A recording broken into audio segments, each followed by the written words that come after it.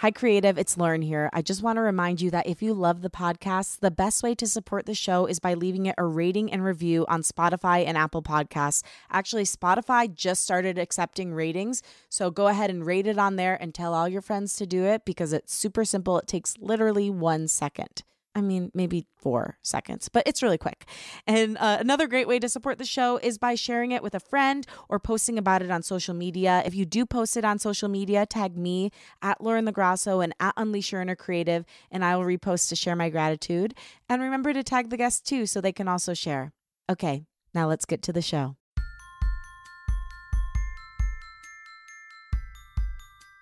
Family patterns and generational trauma. It's something I think about a lot. Do you ever?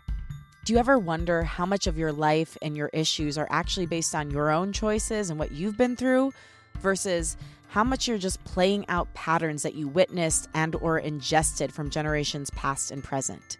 Through epigenetics, they found that trauma can be passed through our DNA for up to 16 generations. It's pretty mind-blowing.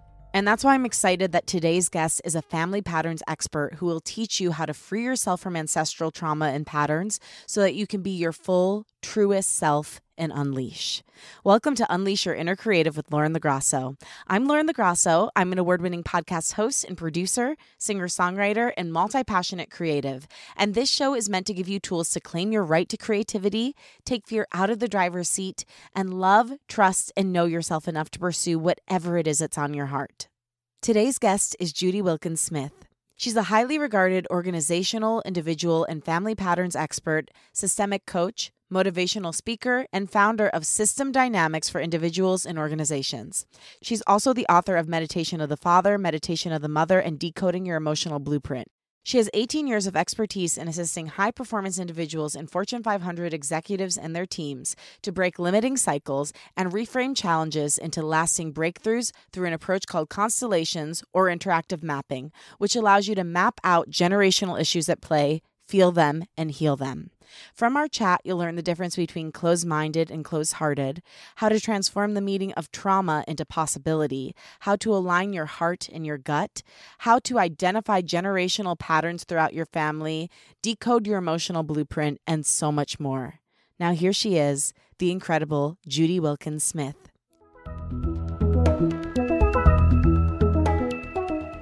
Thank you so much for being on the show. I am so excited. This is like my exact jam. So what you do is everything to me. Thank you for being here. And thank you for having me. I am so pleased to be here. It is my honor. So, okay, your creativity story is pretty interesting. I heard you say in another interview, it was either you write books or you're going to go crazy. And you thought that writing books was a better method, which I agree with. So can you take me through what brought you to that place and how creativity helped save you and eventually bring you to the work you're doing today? Absolutely. So what happened was my father was killed. And that's when I went to it's either write books or go crazy. And writing the books, I was doing research for something along these lines.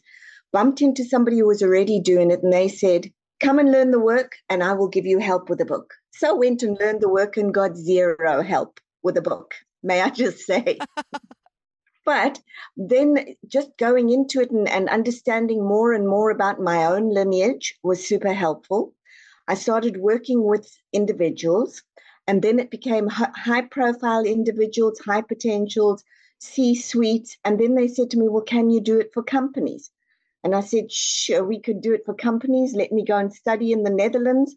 Came back. I think where the creativity piece came in for me, it's so important for creatives is I didn't have a purpose. I started doing it to survive. Full transparency. Along the way, I asked myself one question. What's possible here? And that's what changed it. It was, where's the adventure? I can't continue to do this just because I can do it. But it was when I could see the adventure in what I was doing and the endless possibilities and how I could take this really big and people could benefit from it profoundly, that it changed everything for me. So I always say to people, it's a nice idea that your purpose chooses you. Sometimes it does. Sometimes it really does. Most often you choose it. for a very good reason. And in fact, I have a daughter who's a physician, and her mother died when she was 4 years old in one day after her birthday. And she said to me, Mom, I became a doctor because I didn't want any daughter to ever go through losing a mom because they didn't have access to the information or they didn't do the tests they needed. That she only shared with me this year when I got sick and went and did something about it because she insisted. And we were sitting down and she said to me, you know what the joke is?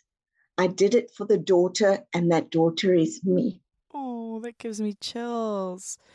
How beautiful. And I love also that you discovered this work through doing your own healing work, that through working to heal the incredible loss of the sudden loss of your father, you were able to find and uncover this and make sure that that pain didn't get passed on to future generations. Absolutely. I call it his final gift. People say, how can you find the gift in that? It really was. If he hadn't have left us, I probably would never have done what I do now. But even stranger was, this work is based on the Zulu tribe. It's based on Hellinger work in the Zulu tribe. And I don't know if you heard me say, but in South Africa, I was actually in the healthcare arena. And when I left, the person who gave my farewell speech said, you may be leaving us, but you'll find a way to represent us. And he was a Zulu gentleman. And I went, yeah. And now I do it every day. It's amazing. So tell me, how did it come from the Zulu tribe? Like, how did this originate with them and how has it transformed to what you do today? Okay, so first of all, if you watch them the way Hellinger did, he noticed that they didn't have neuroses. Because every time something goes wrong, they go back to the ancestors. It's not just the Zulu tribe, but that's who he was with. They go back to the ancestors to see, why are the ancestors unhappy? Well, ancestors in systems are unhappy when they've been excluded, overlooked, incomplete, because it funnels up and it begins to create patterns in the system that are not helpful. And so just when we think we've got it all together, we'll U-turn and go, what was that about? Well, let's go and have a look at your ancestry. Oh, yeah, he was doing really well until, and now there's an unconscious loyalty because it was never resolved. And we keep repeating that unconscious loyalty. Okay, so much to break down from what you just said. Can we go through some of these big things that we're talking about? So I know Sure. There's systemic work, there's constellations, there's emotional DNA, unconscious loyalty. Can we go through and define what some of these things are? For sure. So let's start with, what is emotional DNA? Emotional DNA is, that's what I call it. It's the patterns of thoughts, feelings, actions, mindsets that you've inherited from way back. So some terrible event happens or significant event happens, and immediately a significant event happens, you begin to think and you begin to react. So you've got thoughts and you've got feelings, and then you take actions. And then you start to say things. Be careful of that. Watch out for money. Relationships don't work. Men are terrible. And that echoes down through the system. In addition to which, epigenetically, if the impact is significant enough, it then imprints on the gene system and it starts to activate the genes or deactivate the genes. So now you've got that epigenetic imprint and you've got all of the do's, don'ts, thoughts, feelings, actions. That's your emotional DNA. So you might think that you struggle with money just because. No, have a look in the generations. You might say, I'm terrible with relationships. Who else was? Who struggled? And why are you doing it too? You're doing it too because the pattern's echoing all the way down to you and saying, can you do something different? Can you put this to rest? Can you give me my place? And can you begin writing a new chapter for the system? So it's really, really important stuff. Yeah. Yeah. So powerful. So powerful. And I know you've said, like, just by acknowledging this pattern, that's what starts the healing. So Yeah. Acknowledging is enough, but what happens when it comes up again in us?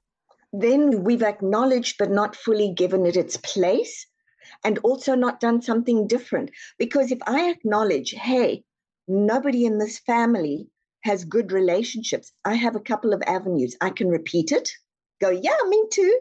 Or I could say, I really want somebody nice. I acknowledge that for all of you, it didn't work, and I can see why and where it happened. Watch me when I do something different. Mm. Now you're switching the pattern up. And here's the very important piece of that. Your brain has to tell your body a story that the body can believe. Super important. That's how we create our lives. What does that mean in practice? So you say, oh my goodness, I don't believe I just did that. I'm so stupid. This is terrible. It's going to have awful consequences. And your body is sweating and you feel just awful. Your brain's told your body a story that the body believes. Now you look at something else and you go, oh my goodness, this is amazing. Can't believe I did that. Look what I just achieved. And you've got goosebumps. I could do this. And now your brain is saying, I could do this. And your body's going, yes, I can. And you start to switch everything up. That's our magic. And we don't always realize that we have it, but we do. You talk about the connection that we're in our heads a lot, but we have to get into our gut and into our heart, right? Yeah. Is that part of what you're talking about here? What does that mean? Yes, it is. Because here's the deal. It's never that we're closed-minded, ever. It's that we're closed-hearted. And closed-hearted is when we get a bang or a ding and we get a fright or we get really sad and we shut down. The minute you do that, the brain switches to survival mode. So now it's just doing survival, survival, survival. And if you listen to your stomach is in knots. It's when we look at that and we go, I can't do that anymore. And we start opening up to something and we go, look what's possible. That the heart opens. And then the heart says, oh my goodness, I'm feeling amazing. And the head goes, okay, what are we looking at? What are we looking at? And it starts to go in search of pieces that would fit with this new heart's feeling. And the gut goes, I'm feeling this. My instinct tells me, let's go in this direction. And the stomach is good, the heart is good, the head is good. And when those three align, you get a state of cohesion. And in that state of cohesion, that's when transformation happens. And when they're not aligned, what are some things that you find are coming up in people that you work with? Like, let's say they are totally out of tune with their gut and their heart. What sort of patterns do you see from someone like that? I'm fine. We can do this. Totally got this.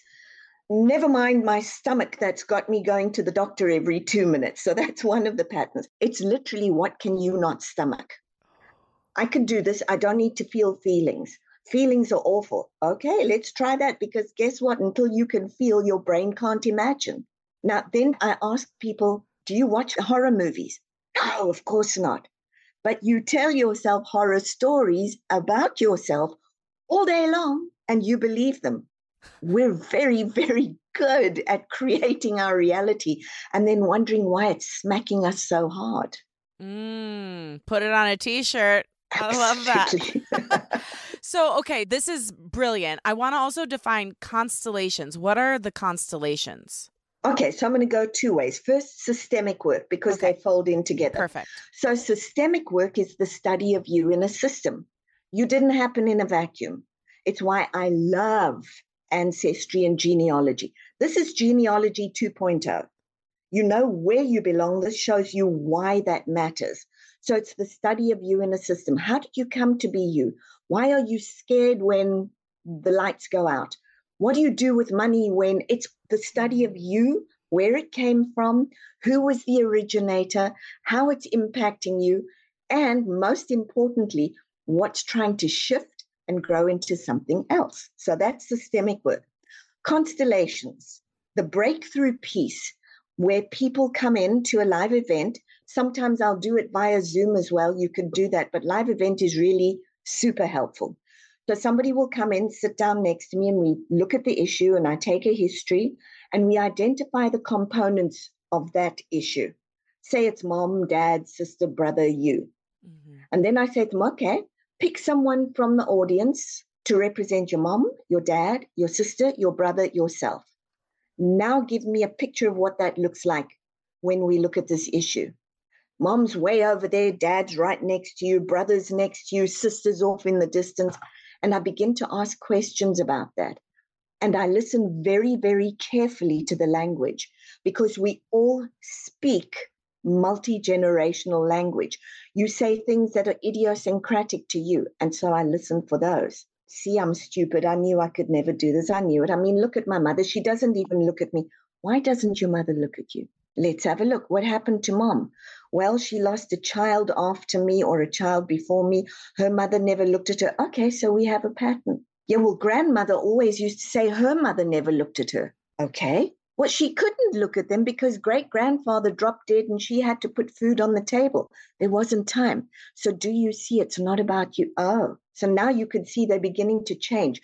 But here's the piece. In a constellation, they're seeing it, hearing it, touching it, walking through it. So it's an embodied experience that they're having.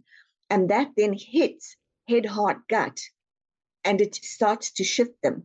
And within a matter of about an hour to an hour and a half, you'll suddenly see the language shifting, you'll see the thoughts shifting, you'll see the body moving differently, and they'll go, I'm not feeling the same way. It's not my fault. I can do this differently. And they're starting to process. So what they're now doing is they're rewiring the brain.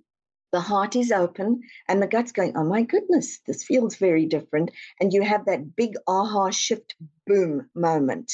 So just acknowledging that this pattern happened and had nothing to do with them and seeing, and it seems like through this, you'd also build compassion for those people who have been the villains maybe in your mind. Yes, yes. Often what we see is they switch from my father, the villain, to, oh my goodness, he went through all that and he still was a dad. He's amazing. How'd that happen? So it really does give us a very different perspective. And sometimes it does have to do with us. Maybe we're the originator, in which case, what do you want to do with that? Do you want to see only this side? Or do you want to look at the other side? Because in every single train wreck that hits you, there is always the potential for the other. There is always something good. The universe is elegant. It always gives you both. You make the choice. Oh, gosh. Judy, these one-liners. The universe is elegant. Let's go out to dinner with it. I'm ready.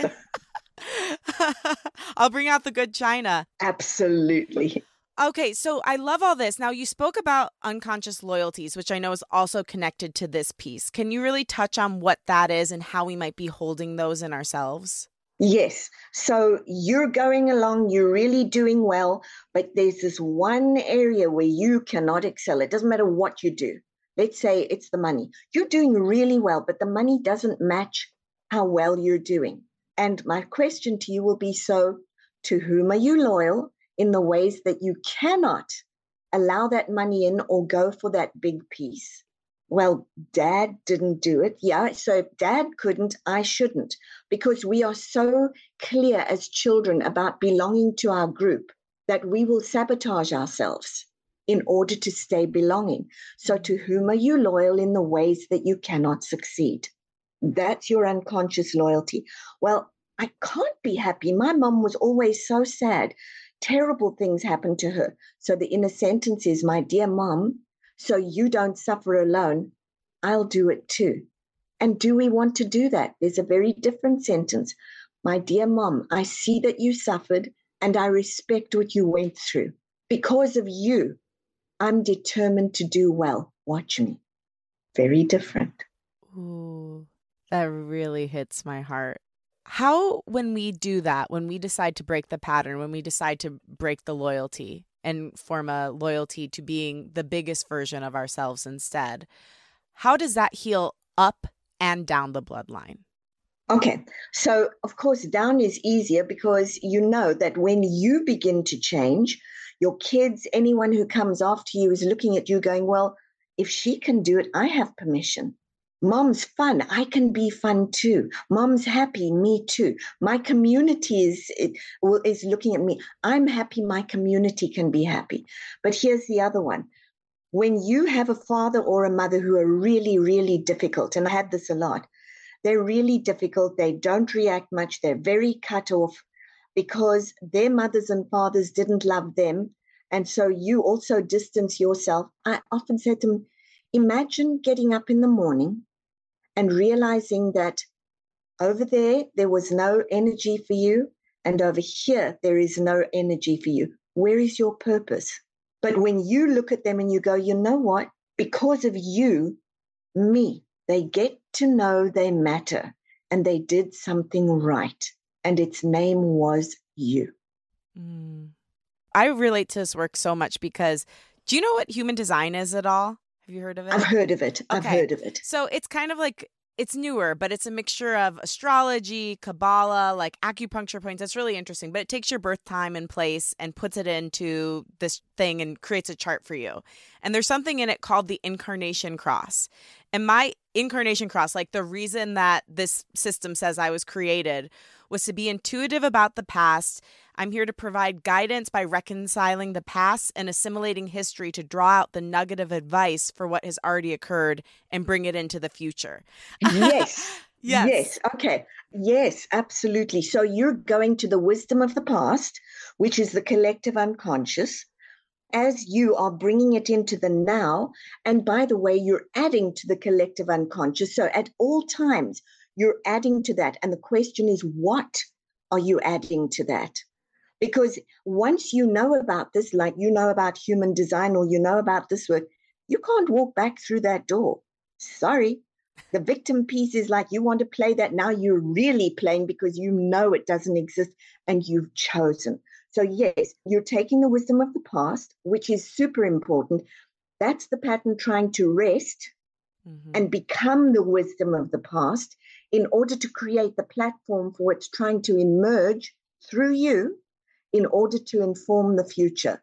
So you're pretty much playing with the collective unconscious and the quantum field in order to create what must come. And when you do it consciously, it's potent. Is it ever? Because when I started learning about this, I wasn't aware of your work at the time, but I was hearing about ancestral trauma and I was realizing the patterns that had played out in my own life. My grandma was abused by her mom. And then I kept getting into these weird situations with abusive women. My mom was great and very loving, but I had an abusive choir director and an abusive friend. And then I was in an abusive workplace. And it was when I started learning about this work that I was like, wait a second. This isn't random. This is playing out in me. My grandma may have broken the pattern of abuse by not abusing her kids, but Right. that pattern is still playing out in me somehow with these people. And yeah, Tell me more. Yeah. So it's not just about you. If in systems, if the abuse is excluded, it's going to keep showing up. And if the abuser is excluded, they will keep showing up. Ooh, okay. So tell me more, because something else that has been a thing in my family that I'm the one that talks about is that this happened. Nobody would talk publicly about the fact that this even happened to my grandma, even though when she was dying, she was crying saying, my mother never loved me. Like this was a big secret in our family. And I feel like because of that family secret, because we wouldn't talk about the mental illness that my great grandmother had, it's been playing out in all of us. And I'm the first person to go public and talk about it. Yes. Chris Rock said, secrets rot the soul. Yes, they do. The entire soul. So your great grandma is the one who had a mental illness. We don't talk, in Conta, we don't talk about Bruno. Yeah, exactly. That's great grandma. Now, then you've got the abusive situation that comes in. So you've got the victim and the perpetrator. And what we know is that if you exclude either, they keep showing up because both belong in the system.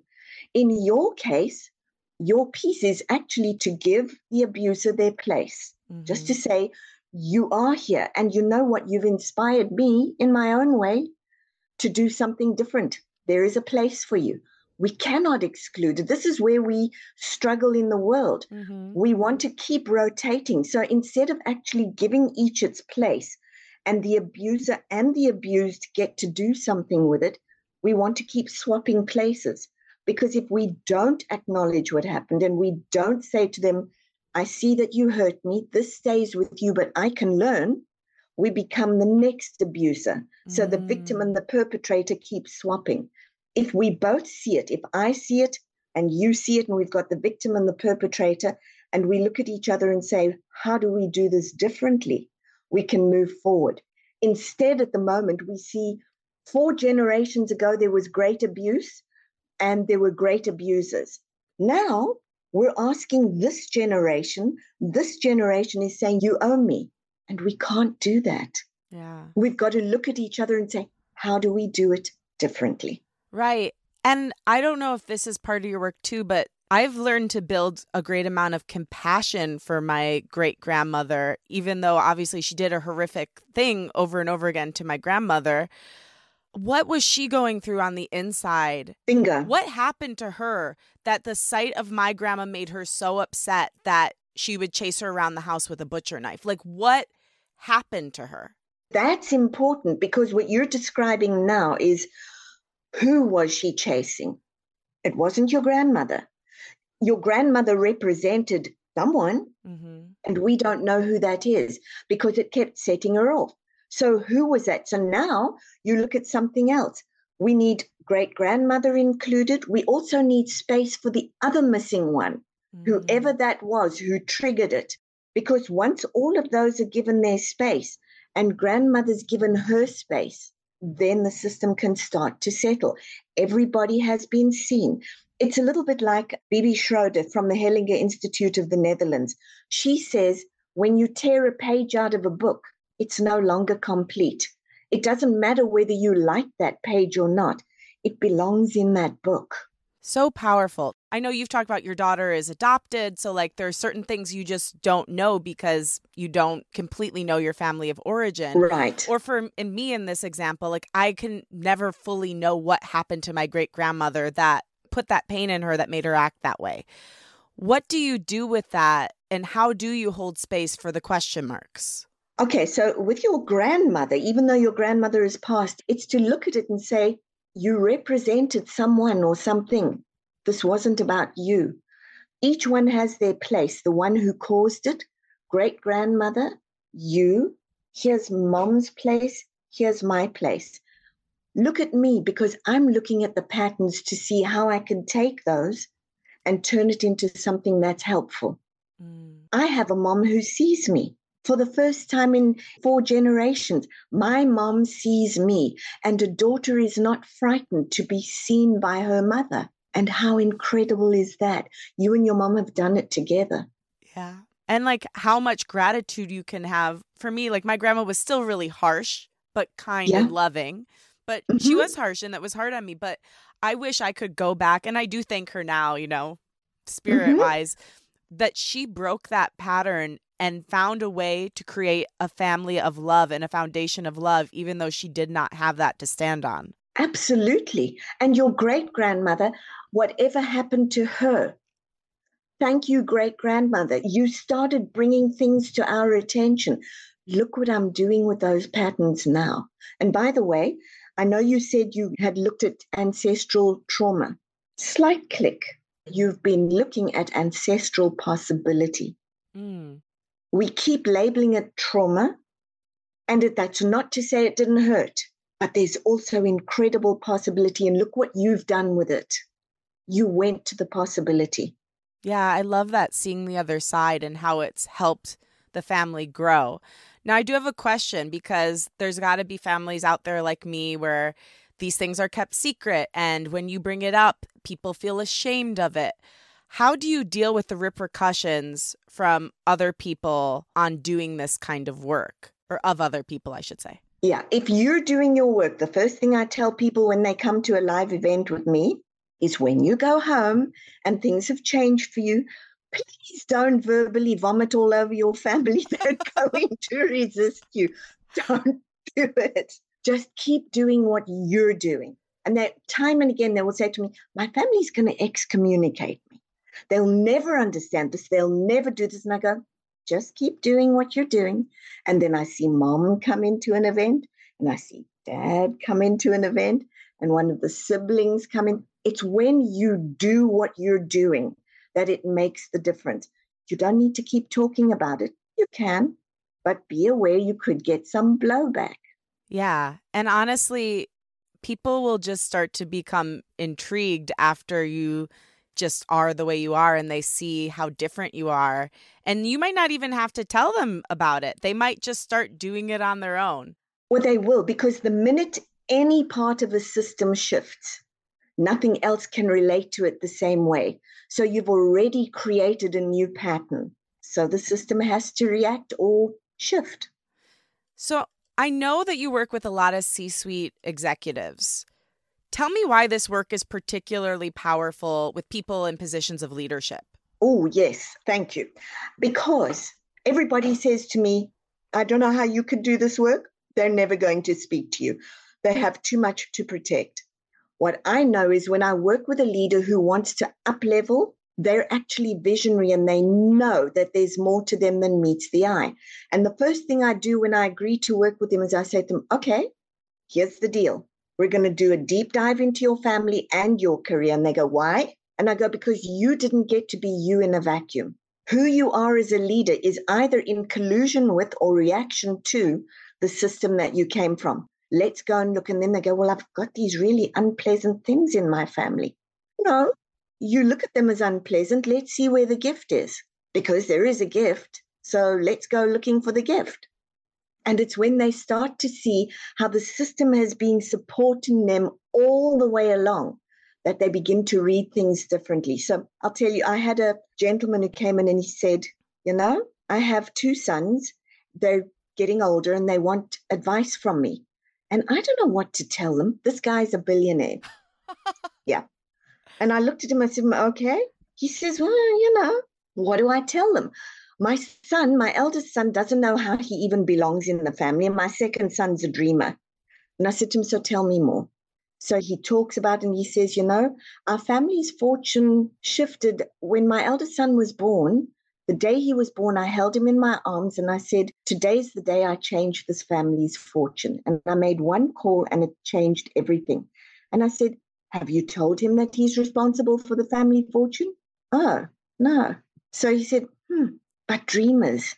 He said, my son is a dreamer. I was a dreamer and I collected all of these particular cards from a particular soccer group until somebody came in, tore them off the wall and beat me up, and I never looked at it again. And he went, oh my goodness, it was my birthday 2 weeks ago and he just gave me all of those in this beautiful.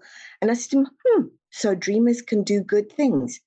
He said, yeah, he's my second son. I'm a second son.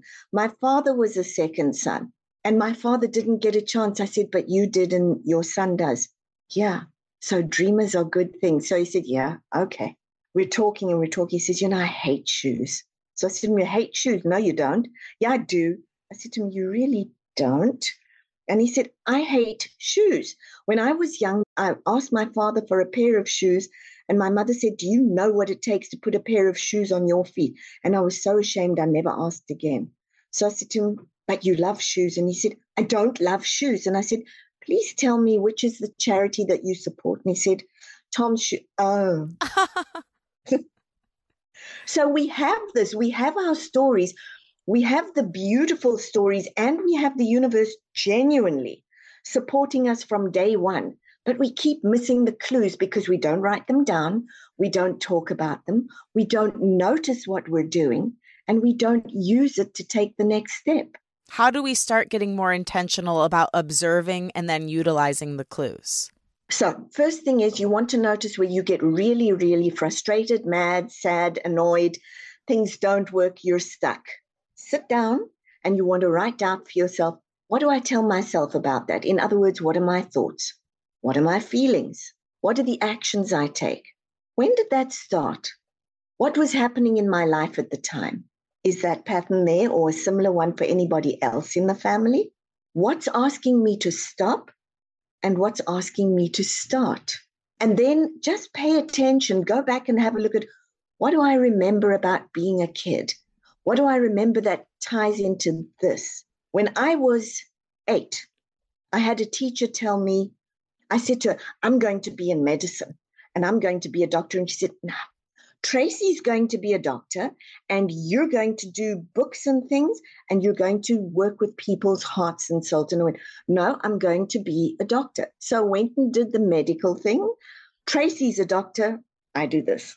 Huh. It was all sitting there. It's all been there. People who said to me, you'll never write books. You're useless.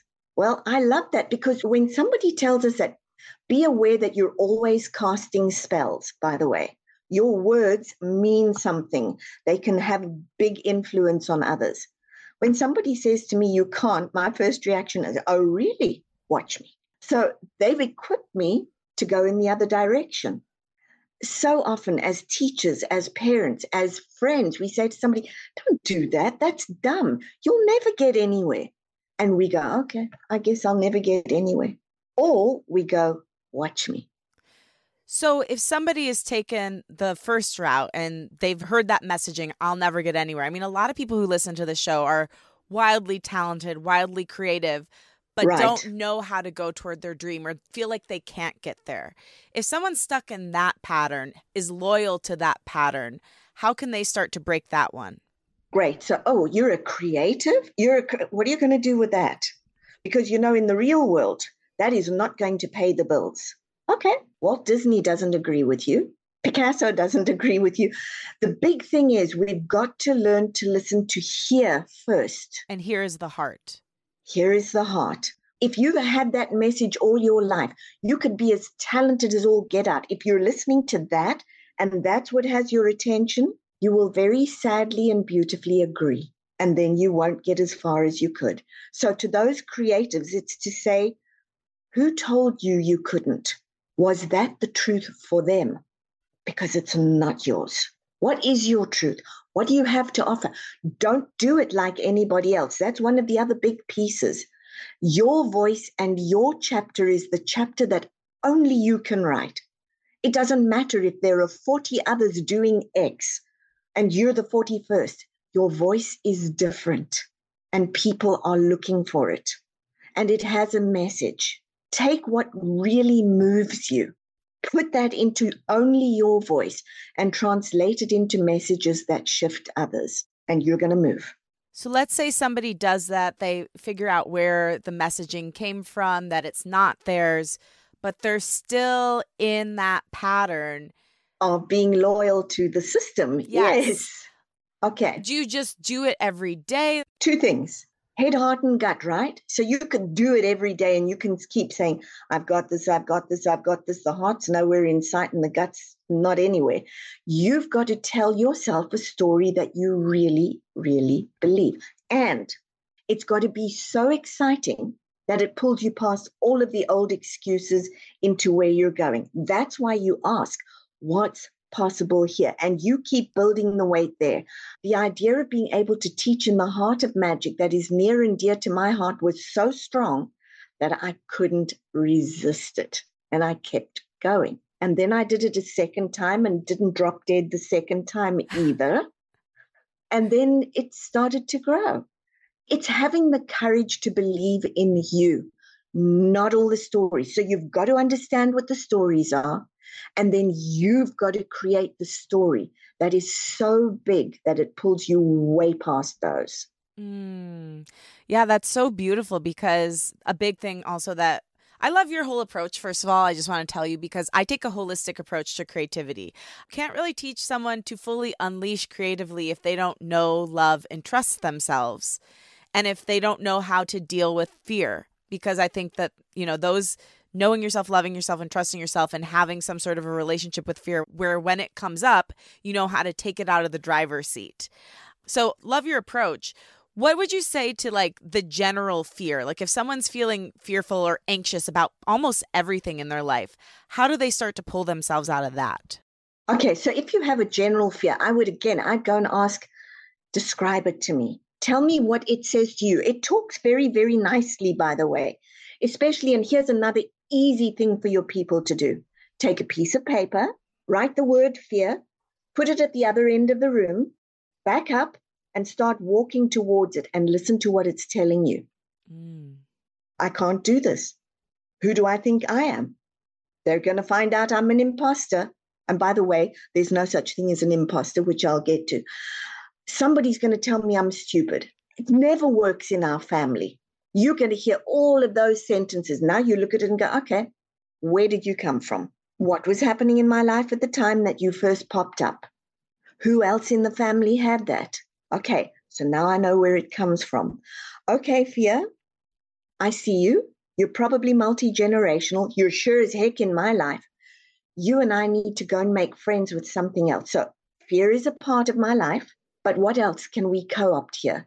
Can we be bilingual? There may be fear, but can we go make friends with excitement too?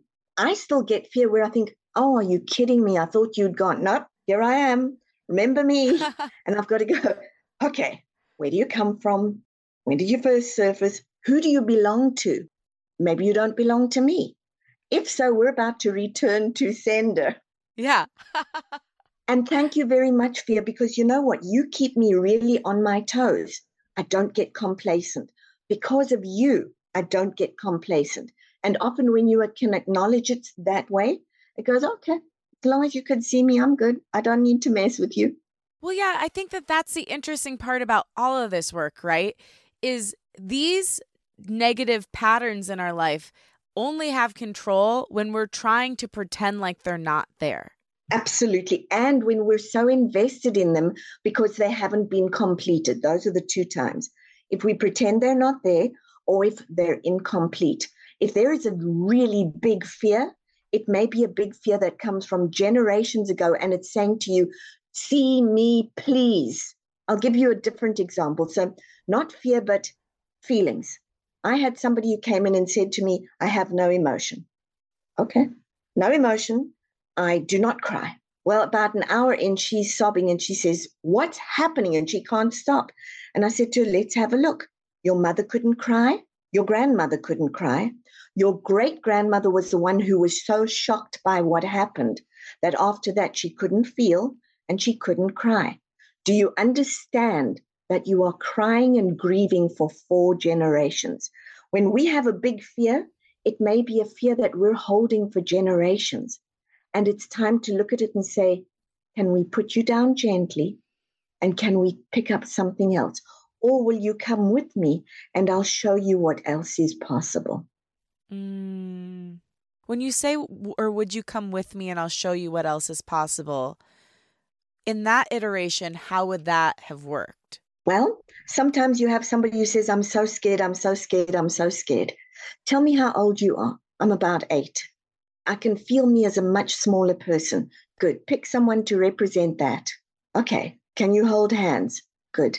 Now let's go and show them what's possible. And I want you to turn around and say to that 8-year-old, look where we are now. It's okay. I got you. And you have a place with me.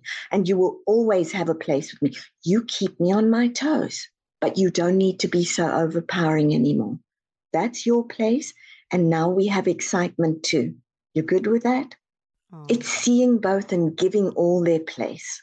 Yeah, I love that too, because I always feel that creativity has a very deep link to the inner child.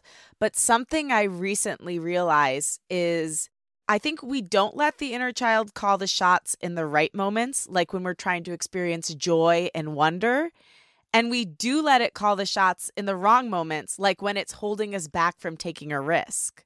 They are wildly inappropriate. Yes. They're saying, you better look at me because here I am. And boom, up they pop.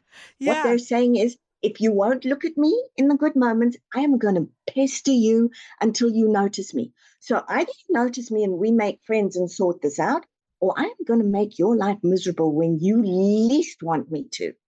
Right. And that's when we have to step up and be the adult, like you shared in that constellation example. Exactly. Hey, I hear you and I see you. I hear that you don't feel seen. What are you trying to tell me? I'm going to stop and I'm going to listen. What is it that I need to hear that I'm missing? Often it's, please see me. Please give me a place. Your great grandmother, something terrible happened to me. I don't know what to do with this. I'm going to chase it to death.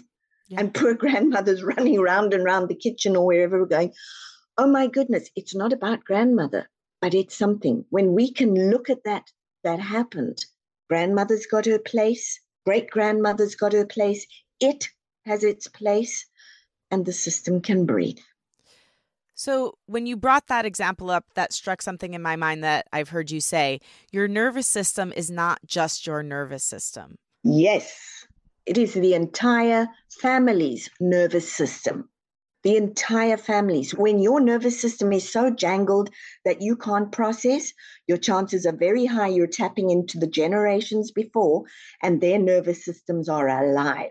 And you've got that coming down the pipeline. When you start to restore peace and balance, If you watch, it gets very quiet. And the way to notice that, by the way, is those little inner voices? Uh-huh. Those are not just your inner voices. Those are multi-generational voices. They're not just yours. Everybody goes, well, then I sabotage myself. Yeah, nope. That's also prior generations going, don't do that. Don't do that. We know how this goes. Don't do that. So be aware. You're putting down the multi-generational nervous system and letting it breathe. Say more. That's a fascinating idea. You're putting down the multi-generational nervous system and letting it breathe. Yes, the minute you start breathing and you start being quieter and you've looked at things and you've integrated them and you start to quiet inside, watch. Those little pesky voices get very quiet too.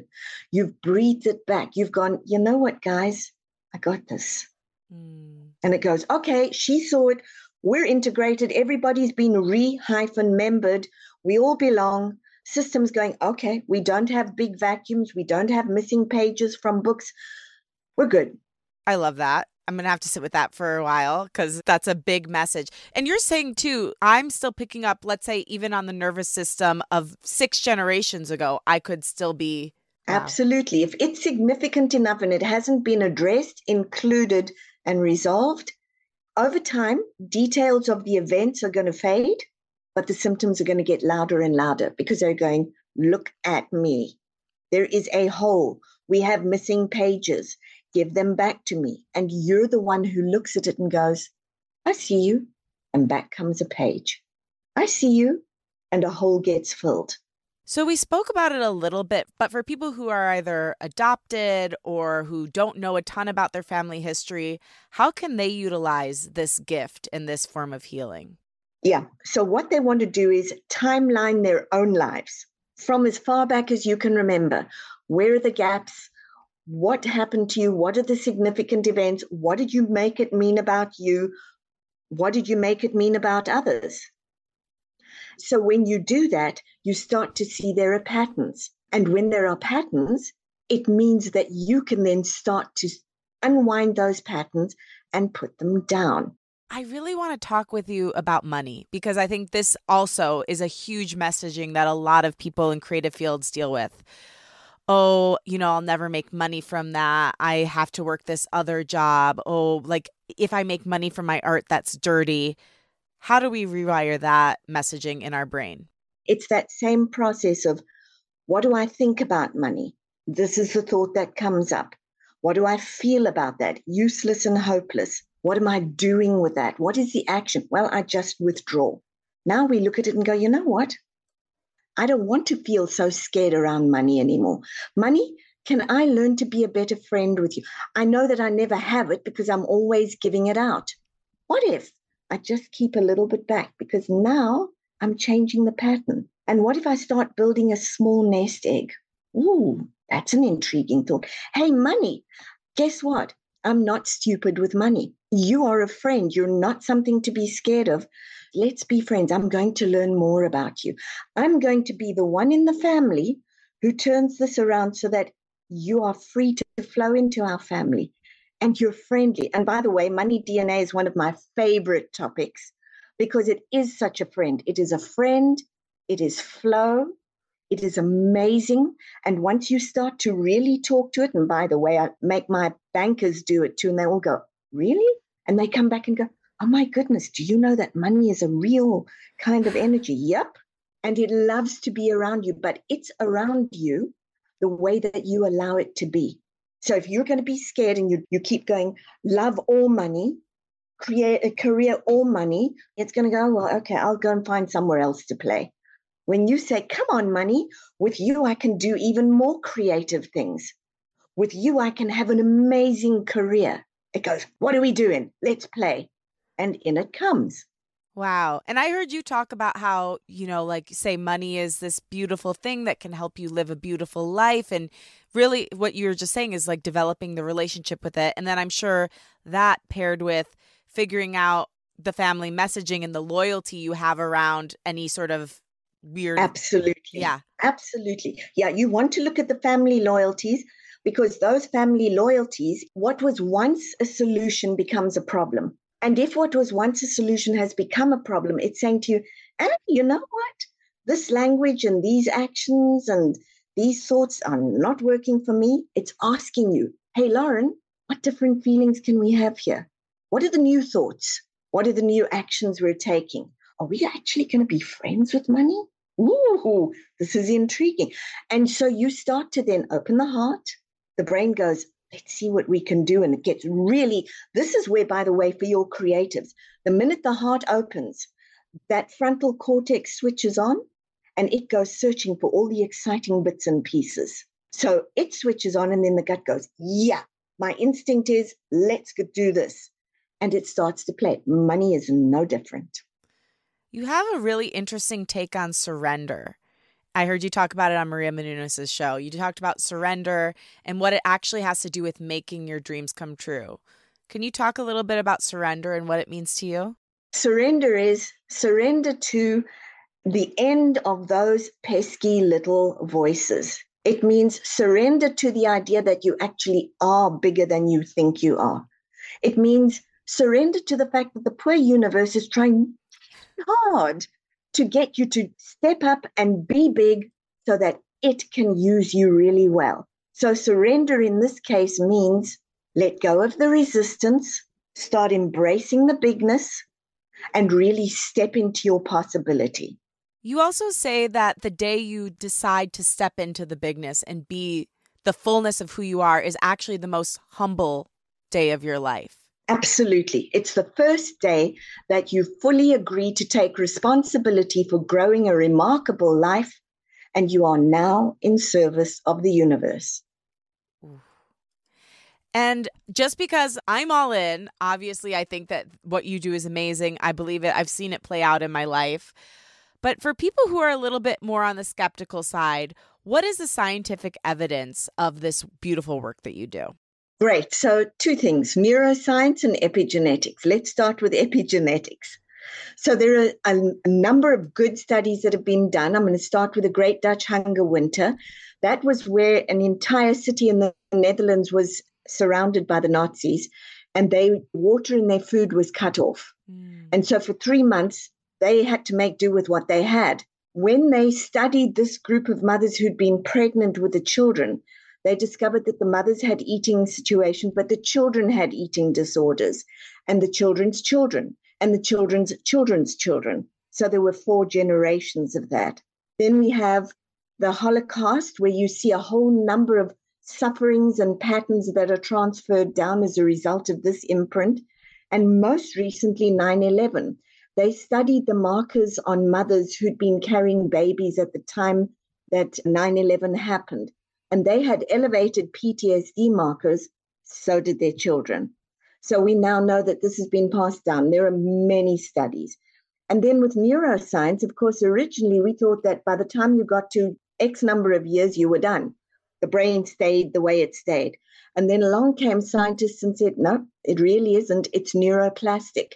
So we now also know that you're not doomed to what you come from. One thought, one feeling, one action, and you begin to switch everything up. Now you're firing new neurons, you're wiring new systems, you're laying down new neural pathways. And so we see that somebody who comes from something horrific turns around and goes, look at this beautiful piece here. What they're doing is making a conscious choice and switching it.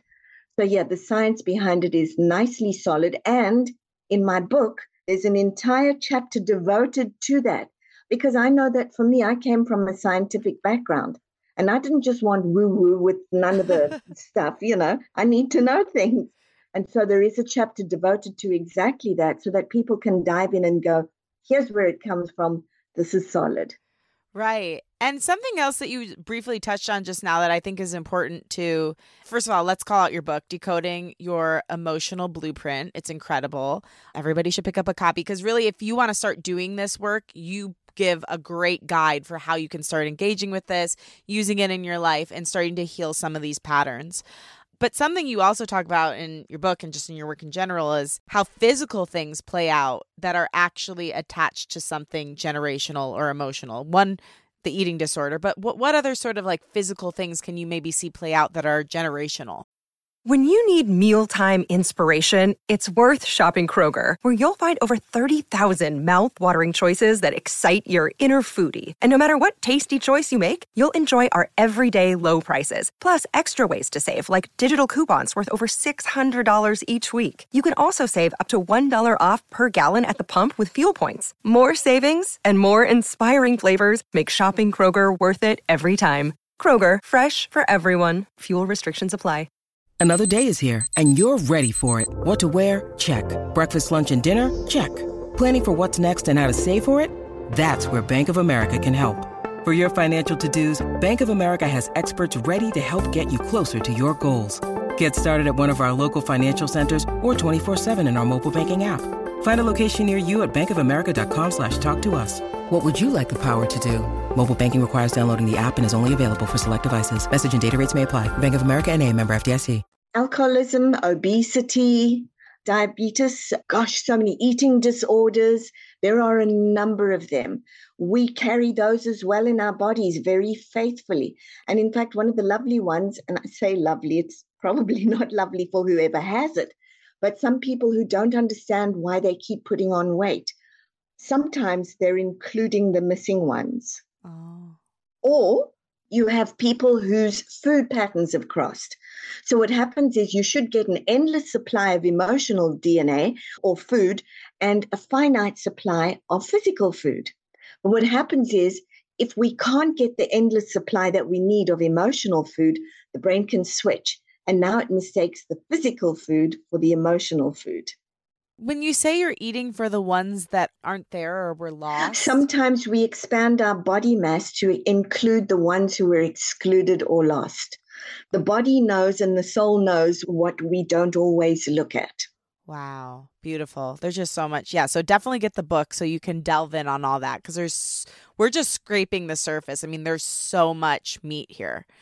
So Judy, final question for you. If you and the version of yourself who had just lost her dad and was searching for meaning and felt like if I don't write, I don't know what's going to happen. If you and that Judy were standing in the same room and you were looking at each other, what do you think she would say to you now and why? She would say to me, I'm afraid I don't know if we'll make it. Oh my goodness, if I look at you now, I can't believe it. What would I say to that younger version? I wish I'd known to say to you, it's going to be okay. It's okay to relax. Universe is alive and well, and it's got your back. And it's a good life. It's a good life. Yeah. Judy, thank you for giving us so many tools to live fully and to really embrace our bigness today. So grateful for you and what you do in the world and who you are, most importantly. Thank you. And thank you for the loveliest conversation and for being in a tornado with me.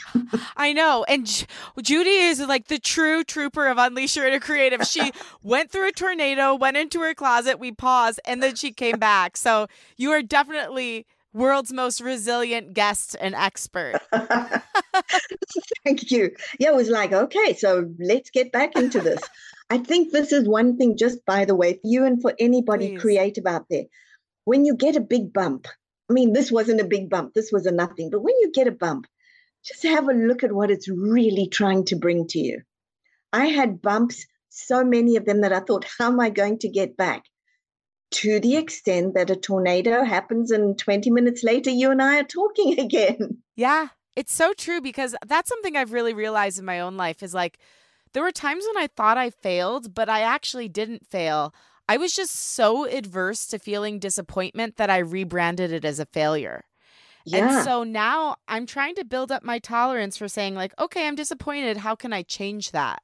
But there's so much of your work that I need right now. And I know that the world, we're all shifting our consciousness right now to look at things from a more holistic point of view.